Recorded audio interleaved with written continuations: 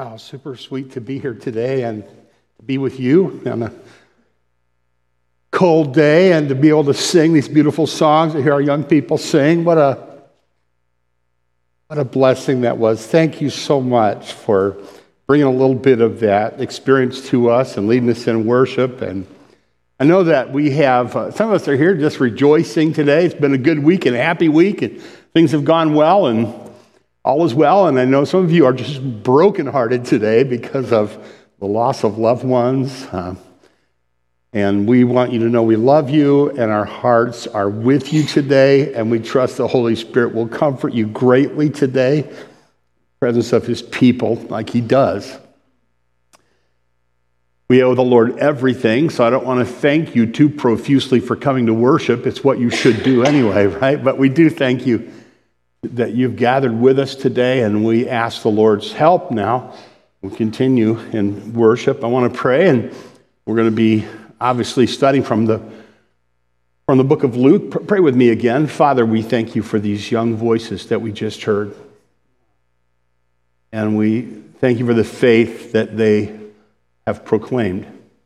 And we pray for each of us that it would be our personal experience, our deep and sweet personal experience, that as we walk with you and as we look into your word, I pray that we'd see your beautiful face, and it would be clear to our hearts, and that it would even change our lives. In Jesus' name we pray. Amen.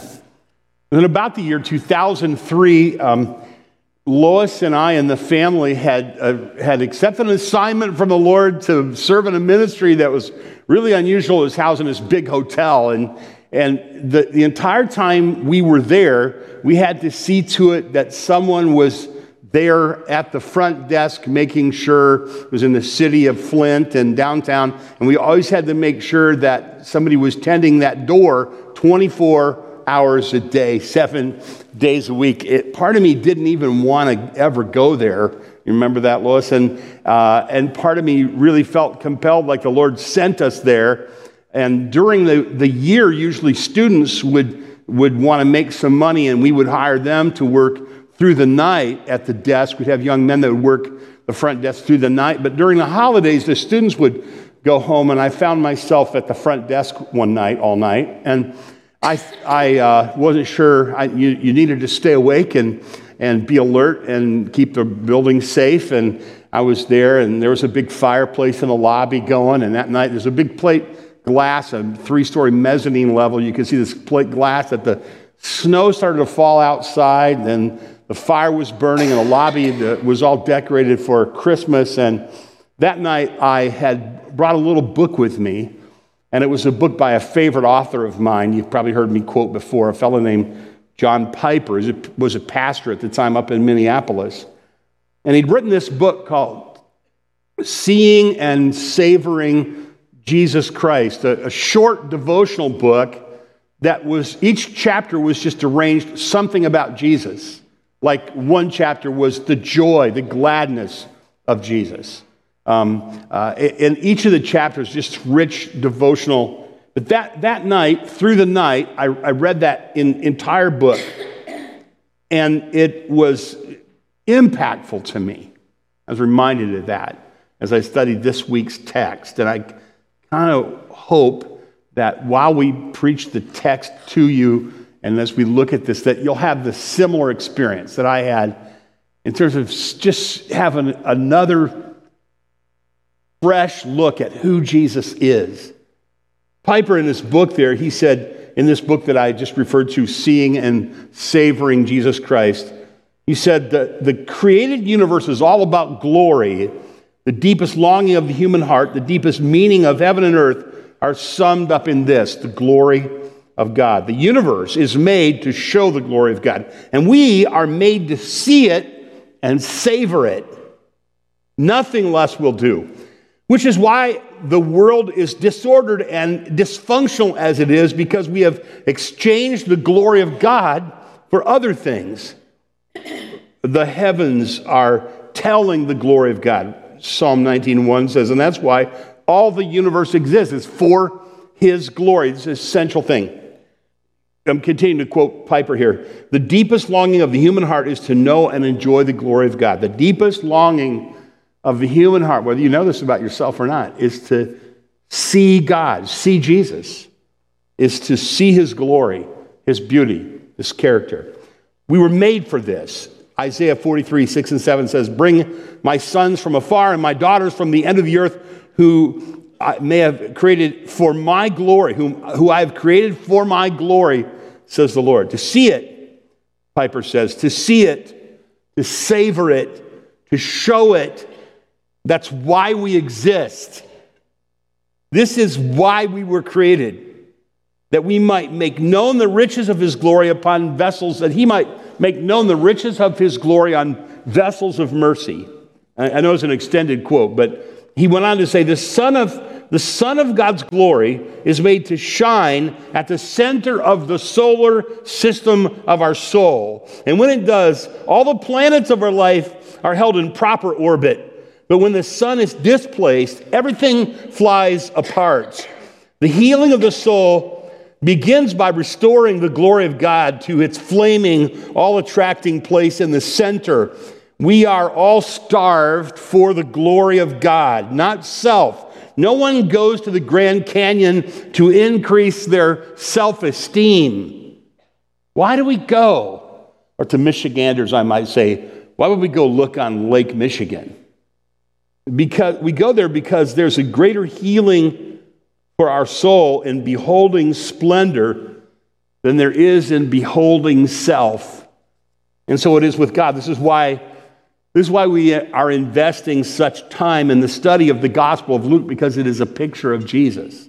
It's a divinely inspired portrait of Jesus, the glory of God in the face of Jesus Christ. Luke is a witness to who Jesus is.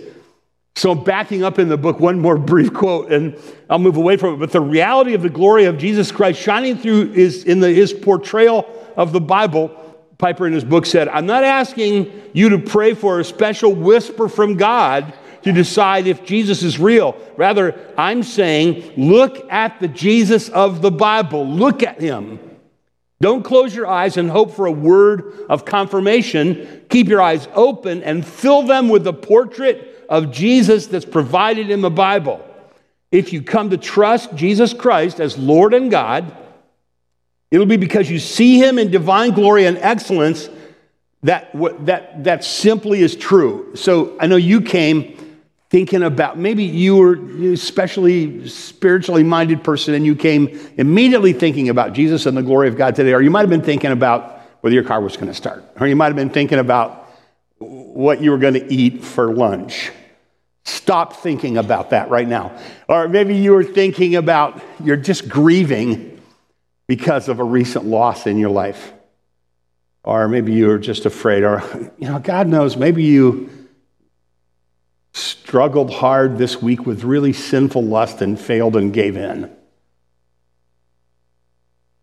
What I'm getting at is, what Piper is saying, and the scriptures teach us, is that we were made to think deeply about who Jesus is and who God is, and we see God in the face of Jesus. And so when we study what the Bible teaches us about Jesus, it does good for whatever it is we're facing. It brings everything to the right, brings everything to the center. So you get that. So that's why we're doing what we're doing. And what's interesting is where we are in this book, John is kind of stepping off the stage, and Jesus is stepping into the spotlight.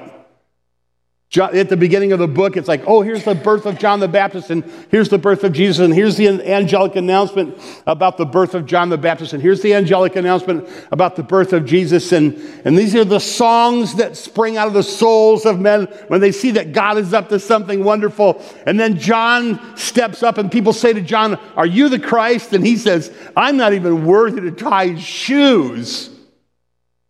He's going to judge the world, reward and punish. And then he basically steps, especially the way Luke writes it, he just steps away. And then Jesus steps into the spotlight, and we're going to hear the stories of Jesus. Luke and the Holy Spirit want us to look at Jesus. Something wonderful happens in the human soul when in the deepest part of us, we meditate on who Jesus is. That doesn't mean you can't like sports or that you can't like your hobby or that you can't love being a grandma. It doesn't mean that you can't enjoy putting together the things that you like. But it means that everything is like put in orbit around this. Like John, Jesus is the center, and John was an example of that. And so we're looking at Jesus. A.W. Tozer, some of you have read the great devotional writer A.W. Tozer. He understood this well, and he wrote about it powerfully in his classic, The Pursuit of God. There's a whole chapter there you could reread called The Gaze of the Soul. The gaze of the soul. Who is Jesus? Who is Luke going to say under the inspiration of the Holy Spirit? Who is Jesus and why is that important to moderns?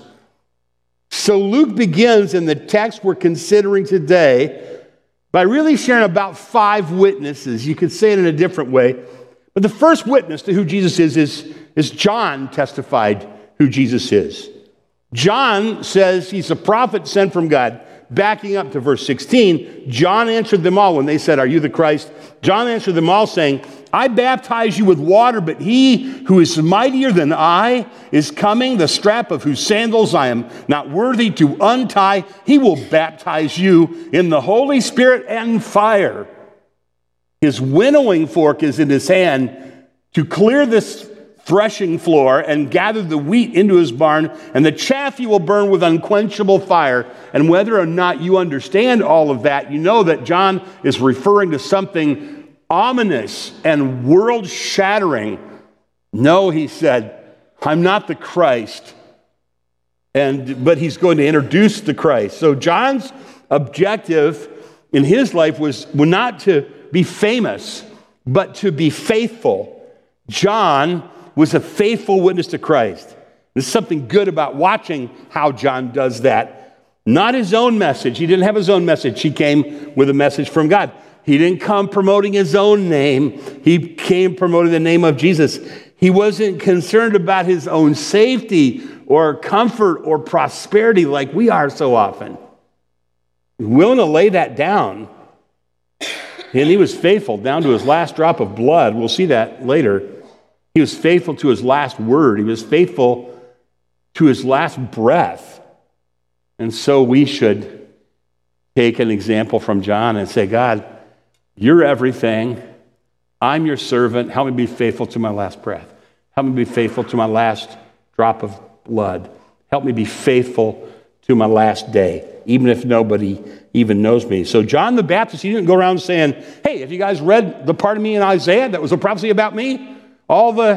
It's in all the Gospels. You didn't hear John doing that. I have a sense of humor that I enjoy, even if no one else does. And I got to chuckling about this week as I studied. John said, he must increase and I must decrease. J.C. Ryle wrote about a faithful preacher. He said, a faithful preacher will never allow anything to be credited to him or to his office, which belongs to the divine master, to commend Christ dying and rising again for the ungodly, to make known Christ's love and power to save sinners.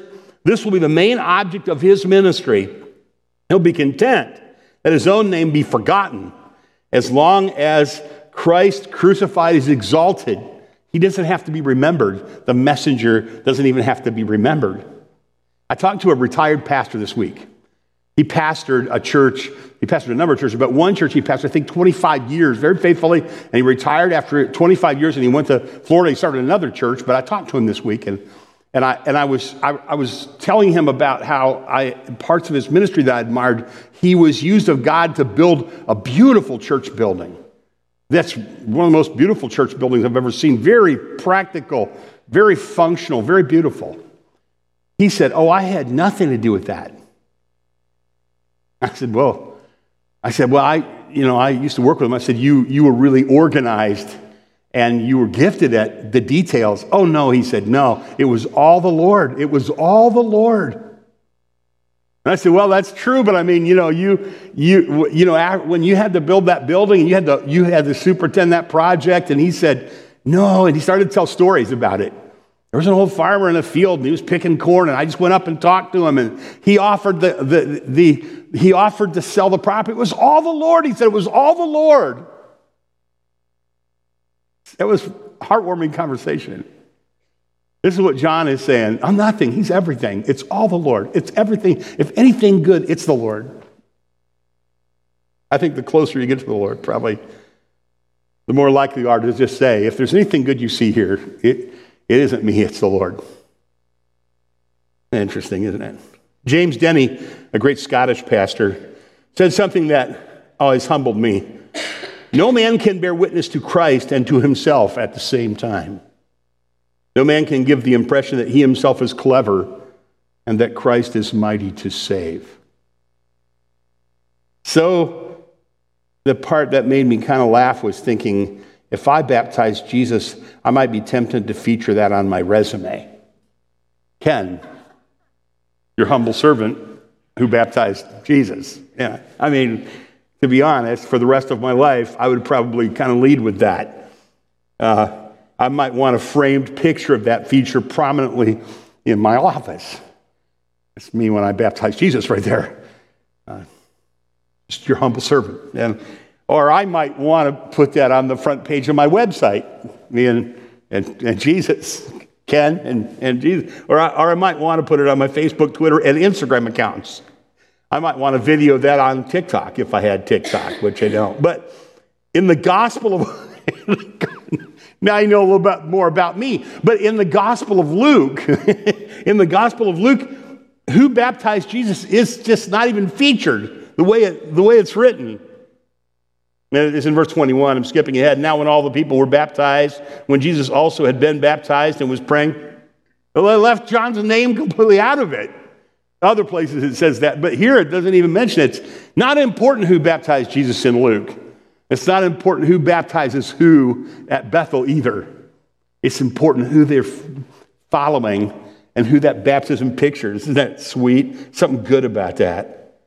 John was not about making savvy career moves. As a matter of fact, what he does next, as you can see, it says, verse 19, Herod the Tetrarch, who had been reproved by him for Herodias, his brother's wife, and for all the evil things Herod had done, added this to them all, that he locked up John in prison. It's kind of an aside here. John calls him out because he's creepy. He's a creepy, wicked, immoral politician. His wicked family eventually imploded upon itself and destroyed itself, and John didn't curry Herod's favor. John didn't ask for his endorsement. John didn't scurry around behind him and try to get his support. John called out his sin publicly, John the Baptist. Isn't it interesting? And he was a bad guy. Antipas, Herod Antipas, his brother Philip was married to his niece, and Antipas fell in love with her. And she wanted to be married to a tetrarch. So she asked him to divorce his wife, and he did, and that caused a war, and it got his people wiped out. And people said, in the record of the history of Josephus, people conjectured it might have happened because of the way he treated John the Baptist. That's not recorded here in Luke. It's just something to think about. There's a hint that this is one in a long list of wrongs for which Herod Antipas would one day have to give an account for God, because, all leaders have to give an account to God one day. And every man has to give an account to God one day. And each of us will. Even public officials are subject to judgment and wrath of God. Popular for people today to use a phrase, speaking truth to power. Well, John did that. He was bold. He was faithful. This is really, and he preached the gospel. But you'll notice that he didn't just preach the gospel, but He taught the law, and he had a prophetic voice. And today in the church, there are those who really think we ought to do what they call preaching the gospel, just say the good things and not have a prophetic voice, not call out sin or expose sin.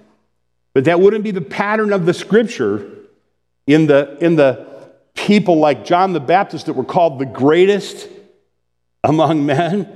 They taught the law and preached the gospel. They had a prophetic voice and a gospel. They were gospel heralds. Herod, in a backhanded way, testified. He gave witness to Jesus too. We're not going to call him a witness, but in a backhanded way he did, because you're kind of known by your enemies. And this was a creepy guy that Jesus didn't want his endorsement, didn't need his endorsement. And so, anyway, there's a mercy offer to Antipas implied here. God didn't just vaporize him and judge him because of the bad things he did. He sent a prophet to tell him first what he did wrong, which implied if he had repented and turned from his sin, he could have been forgiven. So could you. Think about that. If today you hear my voice and you hear the mercy offer in the beautiful songs that we sang today, you too could run and jump at the foot of the cross, kneel at the foot of the cross and be forgiven, and take your darkest sin and your saddest shame to the cross today. And your story will read well from here on out. That'd be sweet if you think about that. And we all should be good at that. We all should do that faithfully and regularly. Live with repentance on our lips. Herod could have done that, but he didn't. He didn't listen. He didn't repent. He'd be alive in the presence of God today if he had. So when we are confronted with our sin, let's repent quickly. If God sends us somebody who's faithful to call out our sin, we should listen to them. Man, it's going to be hard and humiliating, but it's life-giving to just humble yourself and admit your sin. So there's the first witness, this wonderful example of a witness who was faithful and didn't try to be famous, but tried to be faithful. The witness of John the Baptist. And Jesus is baptized. You can see further accounts in the Synoptics and in the book of Acts. Jesus is baptized to identify with sinners. He didn't need to repent of sin. He wasn't a sinner. But to identify with sinners, which is always what Jesus did, taking sin upon himself, he identified with us as sinners. He was baptized to fulfill all righteousness. The obvious implication to all of us is that if Jesus was baptized, we should each be baptized. Everyone should be baptized and follow Jesus. If you are not baptized, I just graciously call you to be baptized right away. Let us know today. We will baptize you. I had a dream last night. It's funny. I got to be careful saying things I wasn't planning to say, but I had a dream last night that a friend of mine, who I think is a guy named Mark, no Mark that's here. He lives in Ohio, and that he wasn't baptized. And I'm like, Mark, you need to get baptized right now. There's water right over there. Let's go. Come on. I was like, let's go. I thought you were baptized. Let's go. It's Mark Boucher. It's kind of funny because, no, I'm not. I'm just going down a rabbit hole. I might as well go on in. Mark Boucher is a sweet Christian guy, and he owned a home near where our church was, and we had some new converts that we wanted to baptize, and I didn't know where to baptize them because we had a Grange Hall with no baptistry, and Mark was a sensitive spiritual guy, and I was driving past this beautiful house he was building, and I noticed that he was digging a swimming pool in his backyard, and I called him and I said, Mark, I love the baptistry that you're making in your backyard. And he didn't miss a beat. He said, Pastor, I would be so thrilled to have people baptized. You remember that? And we baptized those people in Mark's backyard in his beautiful pool. And that's the Mark I dreamed about wasn't baptized. But some of you aren't. I love you. I can't tell you anything better than just do what Jesus did. Do what Jesus said. Be baptized right away.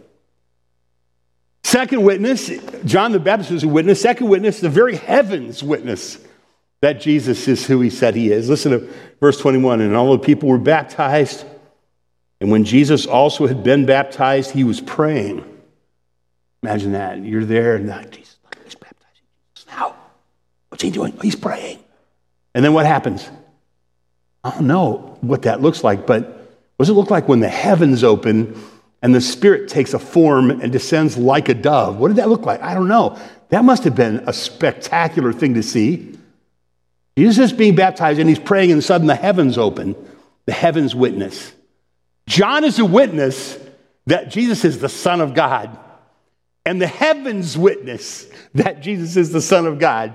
And it was interesting. Once I went to a conference, and Charles Stanley was preaching at the conference. And Charles Stanley had, you know who Charles Stanley is, right? Really famous Baptist pastor. He's with the Lord now, but he ended up preaching on TV in every city in the world, literally. Anyway, he was a boy. He was a fatherless boy. And he never knew his father. He's raised by his mom, and he always had this aching emptiness in his soul. If you hear him tell the story, it's a very powerful story. He always had this aching emptiness in his soul that he didn't have a dad.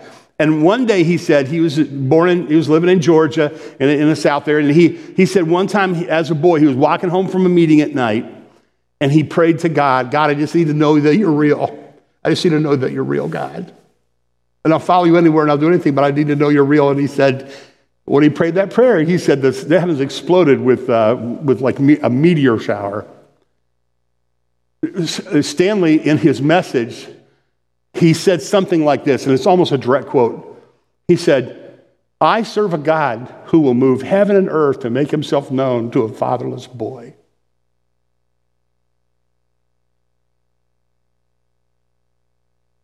Sitting next to me that day was Steve Thompson,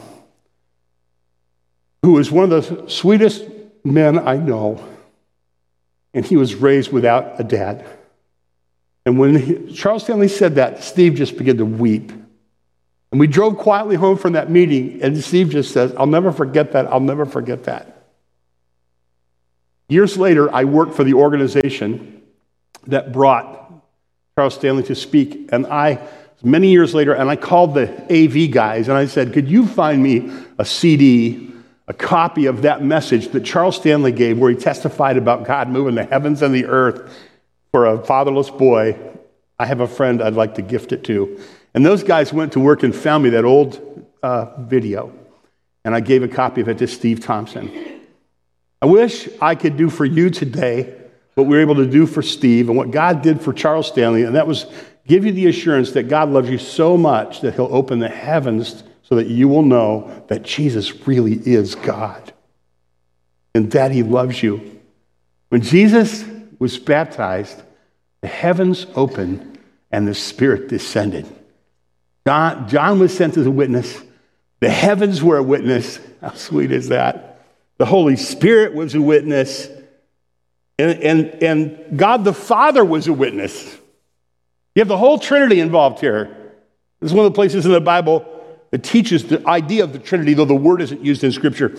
Look at verse 22. And the Holy Spirit descended in bodily form like a dove, and a voice came from heaven.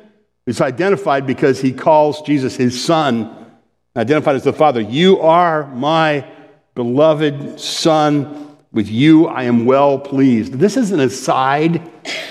I'm not trying to suggest that this is the purpose of the Scripture here. It's not. But it is interesting that when God speaks to his Son, he says, I love you and you please me. I've just always felt like it was important if you have a son or daughter to say, I love you and you please me.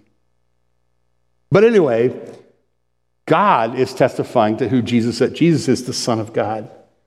You have this powerful fivefold testimony. John the Baptist testifies who Jesus is. The heavens testify who Jesus is. The Spirit testifies who Jesus is. The heavens open and testify who Jesus is. The Father testifies who Jesus is. And then you have an interesting testimony. You have a family tree. You have a specifically curated and arranged family tree. Bible genealogies are always there for a purpose, and they're arranged for purpose. Sometimes they're for purposes of memorization, and sometimes they're for purposes of emphasis. As I studied this week, I noticed there are at least 5 purposes for the genealogy that follows from here to the end of the chapter. In Chatham, Ohio, south of Chatham is a little village in Ohio called Venata. on State Route 661 north of Newark, and people are buried there. Kenneth is buried there, and two Grace Pierponts are buried there, and a Jerome Pierpont is buried there, and a William Pierpont, a Martha Pierpont, others Pierponts are buried there. We go there once in a while, somebody dies, and we go bury one of our family, my dad's side, there in Ohio, east of Columbus, north of Newark, in the village of Venata. You can just literally walk around and tell the stories of some of our people. Fascinating thing to do. We're walking around the graveyard of Jesus this morning. And you would recognize some of the names. They're famous names of people whose stories we cherish. Abraham, Isaac, Jacob are in David in this story. Abraham, Isaac, Jacob, David, others are in the story. All Scripture is given by God and is profitable. Some of it seems more profitable than others, but if we find a part of the Bible that doesn't seem profitable to us, it's not the fault of the Scripture, it's our fault. We just didn't study it more carefully enough. So, Spirit of God, help us to see the value of this part of your word. Jesus, when he began his ministry, was about 30 years of age, and being the son, as was supposed, of Joseph, son of Heli, son of Matthat, son of Levi, son of Melchi, son of Janai, son of Joseph, son of Mattathias, son of Amos, son of Nahum, son of Esli, son of Nagai, son of Mahath, son of Mattathias, son of Simeon, son of Joseph, son of Joda, son of Joanne, son of Risa, son of Zerubbabel, son of Shealtiel, son of Neri, son of Melchi, son of Adai, son of Kosam, son of Emladam, son of son of Joshua, son of Eliezer, son of Joram, son of Matthat, son of Levi, son of Simeon, son of Judah, the son of Joseph, son of Jonam, son of Eliakim, son of Mela, son of Menah, son of Mattatha, son of Nathan, the son of David, the son of Jesse, son of Obed, the son of Boaz, son of Selah, son of Nahashon, son of Aminadab, son of Admin, son of Arni, son of Hezron, son of Perez, son of Judah, son of Jacob, the son of Isaac, the son of Abraham, son of Terah, the son of Nahor, son of Zerag, son of Rehu, son of Peleg, son of Ebner, son of Shelah, son of Canaan, son of Arphaxad, son of Shem, son of Noah, son of Lamech, son of Methuselah, the son of Enoch, son of Jared, the son of Mahalalel, the son of Canaan, son of Enos, the son of Seth, the son of Adam, and the son of God. We've been walking through Jesus' graveyard. That's interesting. Why? Can I suggest why a genealogy would be? One, genealogy emphasizes that Jesus is for all men. This particular genealogy the Matthew genealogy goes to Abraham to emphasize his Jewishness, but this one goes back to Adam. And Luke emphasizes the gospel to the Gentiles. And so one of the reasons that this genealogy is given this way is probably so that we Gentiles would realize that we are included in the benefits of Christ if we trust in him. You notice the four phrases that are critical in this: son of David, son of God, son of Adam, and son of Abraham, not in that order. But this genealogy emphasizes Jesus is for all men. That's the amen part. Amen. Second, this genealogy proves that it's actual historic reality. You can't just say, oh, they're telling us a myth, a fable. No, you don't tell of all the descendants of somebody in a fable like that. That's not at all what the scriptures are trying to do. The genealogy shows that Jesus is a son of David, a descendant of David. That's a big deal. It proves its historic reality. It proves that Jesus is for all men. This genealogy is a claim that Jesus is God. that he's a descendant of David as a fulfillment of prophecy. That's the point Luke is making. The genealogy names him that way. And this is the main point. This is the claim of deity. We don't fully understand it, but looking on it nourishes our souls deeply. Some people have said Matthew's genealogy is the genealogy of Joseph with an emphasis on Jews, and some argue, and not all do, but some argue that Luke's genealogy is the genealogy from Mary and emphasizes Gentiles. Some of the smarter scholars, I kind of think, aren't sure about that. They'll say something like this, like it says clearly in the ESV Study Bible. The most commonly accepted suggestion is that Matthew traces the line of royal succession, moving from David to Solomon, while Luke traces Joseph's actual physical descent, moving from David to Nathan, a little-known son mentioned in, and both lines converge at Joseph. Both of these genealogies emphasize that Jesus is the son of David. Luke further emphasizes the virgin birth in that phrase, he was supposed to be the son of Joseph, because we know he wasn't the son of Joseph, even though Joseph played an important place, and we wouldn't ever want to malign him in his role. Why do we have this genealogy? In the rolling ages to come, greater men than I will explain that to you. But we know it is God's word, and we trust there are riches here that we don't even understand. And so we just pause and we read it today because it is God's word, and we trust that God's word.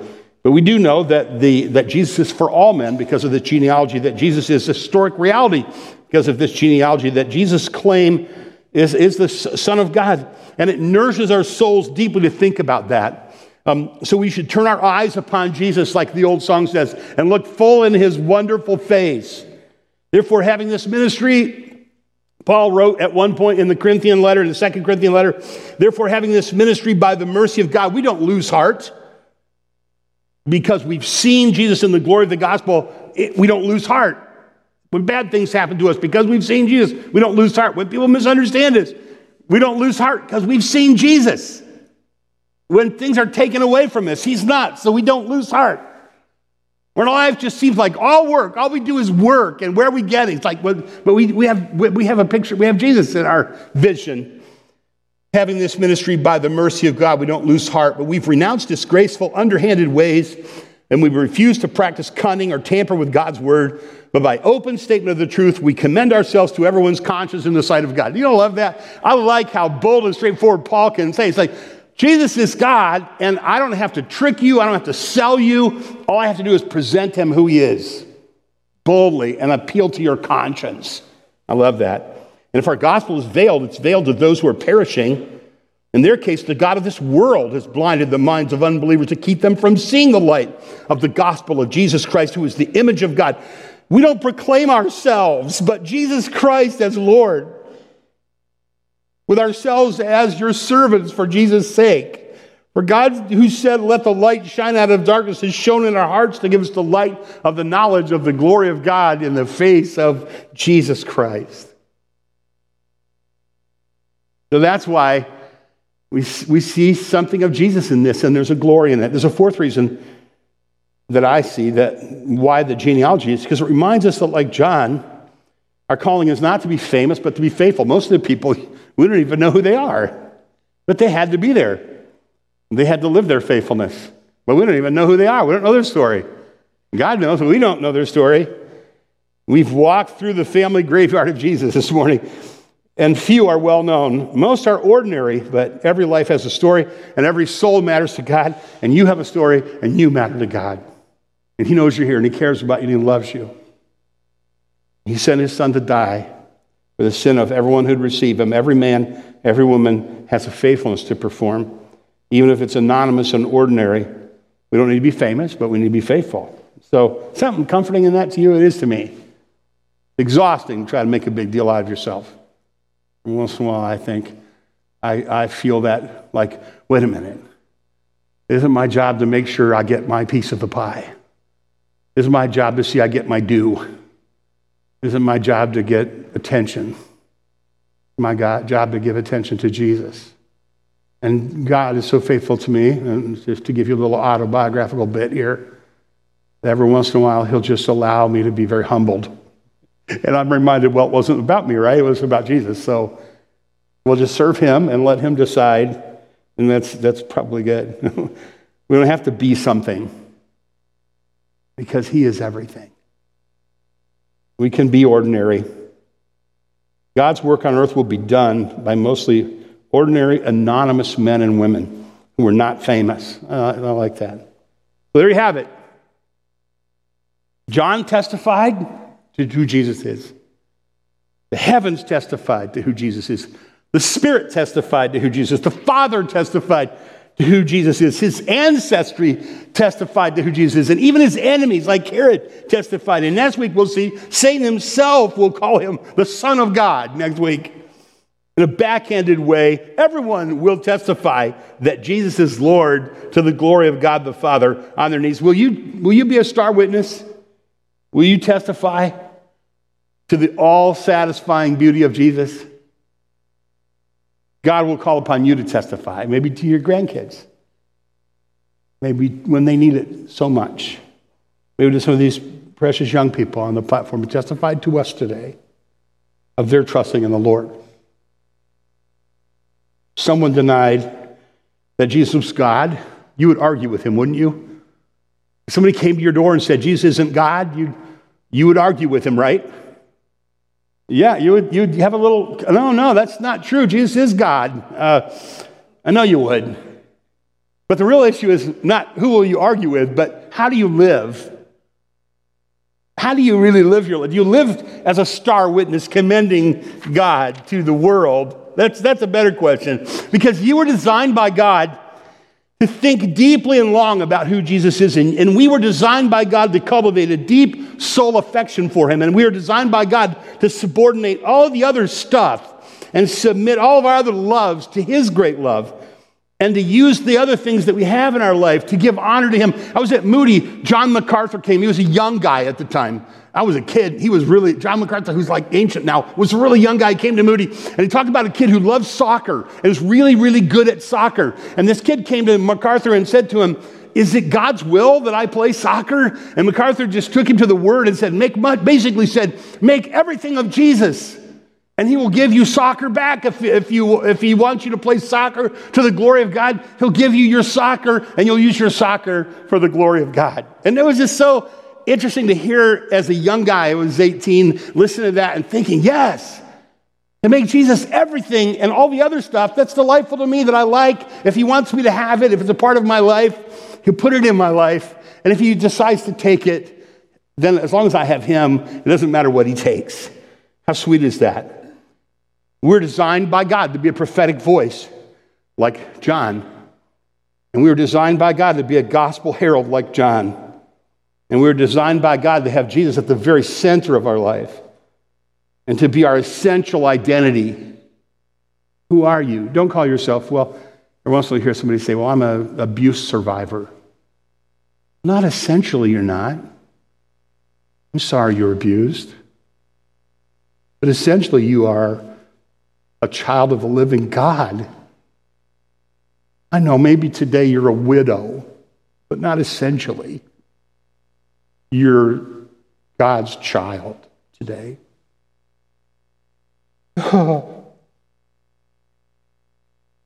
John said, the apostle said, "Beloved, we are God's children now. And what we will be is not yet appeared, but we know that when he appears, we'll be like him because we'll see him as he is." Jeremy Burroughs said, "A deformed man may see a beautiful object, and that sight will not make him like that beautiful object, but the sight of God will make his soul glorious like God is glorious." And this is the heart of faithfulness. And this is the heart of joy. And this is the heart of satisfaction at beholding the glory of who Jesus is. So welcome to kindergarten and beholding God's glory. Let's all join this school and grow in this. And